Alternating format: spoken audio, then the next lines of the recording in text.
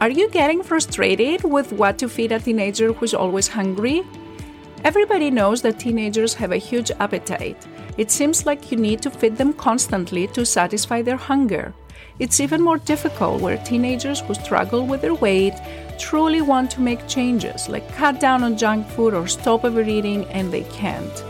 There's frustration, isolation, stress, and that's why I decided to create a recipe collection of 30 easy and healthy meals for teenagers.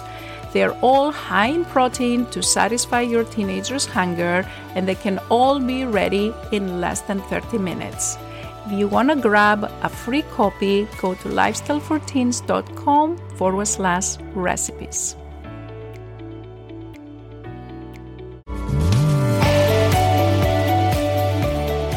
Are you getting frustrated with what to feed a teenager who's always hungry? Everybody knows that teenagers have a huge appetite. It seems like you need to feed them constantly to satisfy their hunger. It's even more difficult where teenagers who struggle with their weight truly want to make changes, like cut down on junk food or stop overeating, and they can't. There's frustration, isolation, stress, and that's why I decided to create a recipe collection of 30 easy and healthy meals for teenagers. They're all high in protein to satisfy your teenager's hunger, and they can all be ready in less than 30 minutes. If you want to grab a free copy, go to lifestyleforteens.com/recipes.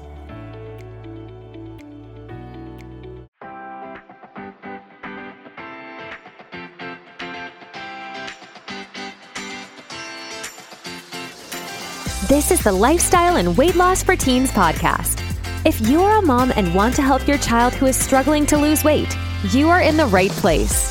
If you are looking for healthy lifestyle tips, Dr. Gorgory is here to help you understand the science around safe weight loss in teens and children.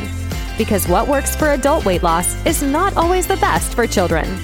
This podcast is for educational purposes only. Dr. Gorgory does not provide medical, psychological, or nutrition therapy advice. You should not use this information to diagnose or treat any health problems without consulting your own medical practitioner. And now, your host, Dr. Jenny Gorgory.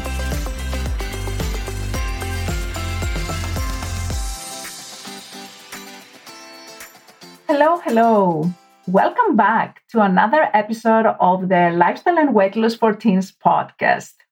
In this episode, I decided to talk about a topic that I know a lot of moms and teenagers ask me, which is whether low carbohydrate diet is a good diet for a teenager. In general, when it comes to this topic, let me just start by saying there have not been a lot of studies that have investigated this topic in the right way. However, there was one small study that was done in 2008. It was published in Acta Pediatrica in 2009. And this is, I believe, a study that had a good quality, and that's why I decided to bring this to you. And let's just break it down in small terms so that everyone can understand it. This study was done by Dr. Philip's group in Israel. And the title is Low Carbohydrate, Low and High Fat versus High Carbohydrate, Low Fat Diets in the Treatment of Obesity in Adolescents. So let's look more at the details and what this study did. So the main purpose of this study was to compare low carbohydrate diets that had different fat content compared to high carbohydrate diet that had a low fat diet in adolescents that they were overweight. So they had initially 3 different groups of adolescents that they were between the ages of 12 and 18 years of age. A total of 55 adolescents participated in this study. The first group in the study had a low carbohydrate, low fat diet. Second group had a low carbohydrate, high fat diet. And the third group had a high carbohydrate, low fat diet. all the three groups ate between 1,200 and 1,500 calories. The first group that has a low carbohydrate, low fat diet was eating 60 carbohydrates. That was approximately 20% of their caloric requirements, 30% fats, and 50% protein. The second group was eating 60 grams of carbohydrates. That was, again, up to 20% of their caloric requirements, 60% fat, and 20% protein. And the third group was eating 50 to 60% carbohydrates, because that was like a high carbohydrate diet, 30% fat, and 20% protein.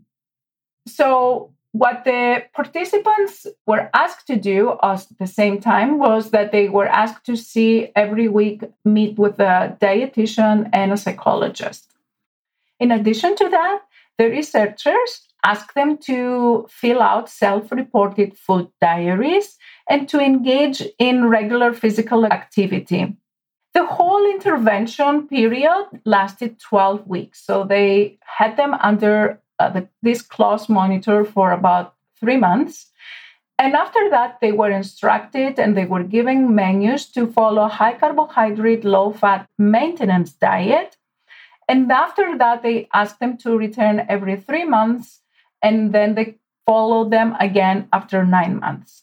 They did that because they wanted to see what would happen after the initial 3 months more close follow-up intervention period. They kind of loosened the monitoring, but they did continue to see them every 3 months for the next 9 months. Another thing the researchers did is that they measured the percent body fat using an electronic scale that had the ability to measure body fat measurements, along with their height, weight, and calculated the body mass index. If you don't know what the body mass index is, I would encourage you to go back and listen to my first episode where I talk about it. But in a sense, body mass index is just a measurement that researchers, physicians, dietitians, and other practitioners in the healthcare use to estimate what is the percentage of overweight that a certain person has, especially for kids that have different heights, they have different normal weights. So it's difficult to assess the weight, but whether somebody is overweight or not, just using the weight. So the researchers collected the body mass index to measure whether the certain diet was effective or not, and how to compare one diet versus the other. Now, they also collected urine and blood tests, so they checked lipids, cholesterol, and other things that they are important for their health. And I'm not going to go into too much details about this. But what I wanted to focus is what happened at the end of those initial 3 months, and also what happened after a year since they started in terms of their weight, which is again assessed by body mass index. Okay, are you ready for the results? Let me tell you what this study showed. So on average, the average body mass index of the teenagers that participated in this study was 34. And at the end of the study, the average body mass index was 32. That is a significant improvement. I know it's only 2 points, but 2 points in body mass index is very, very difficult to change. It's not like the weight that you drop 2 pounds and you may drop 2 pounds in a week. Dropping body mass index even by 1 point requires a lot of effort and cannot just happen like that. It just happened because somebody actually is deciding to do something different. So there was a significant improvement in the body mass index, which means that these adolescents actually did follow the recommendations that the researchers were telling them. But keep in mind, they were meeting with a psychologist and a dietitian every week, and they were under close monitoring for the initial 12 weeks period time. However, here's the most important finding of this study. All three diets were equally effective in creating this decrease in the body mass index. So none of these diets were better than the other one in terms of improving the body mass index. And to be more specific, if you're interested to know, the adolescents that were following the low carbohydrate, low fat diet, they changed their body mass index from 35.2 to 32.5 in 3 months, 12 weeks. The low carbohydrate, high fat diet changed their body mass index from 33.7 to 31.7. And the high carbohydrate, low fat diet changed their body mass index from 33.8 to 32.0. That again is the average of the participants. They were equally approximately distributed within the three groups. There were 18 adolescents in the first group, the low carbohydrate, low fat diet, 17 adolescents in the low carbohydrate, high fat diet, and 20 adolescents in the high carbohydrate, low fat diet.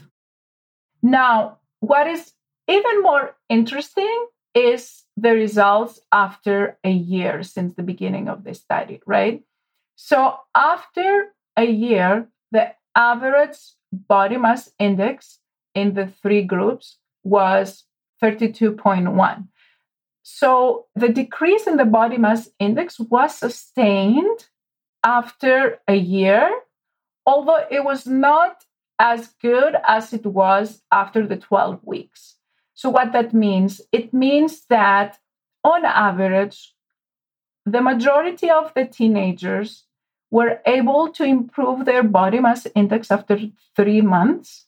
They did regain some of the weight, and their body mass index got a little bit worse at a year after the study compared to 3 months after the study. However, it remains significantly better at 3 months when you compare it to where they started at.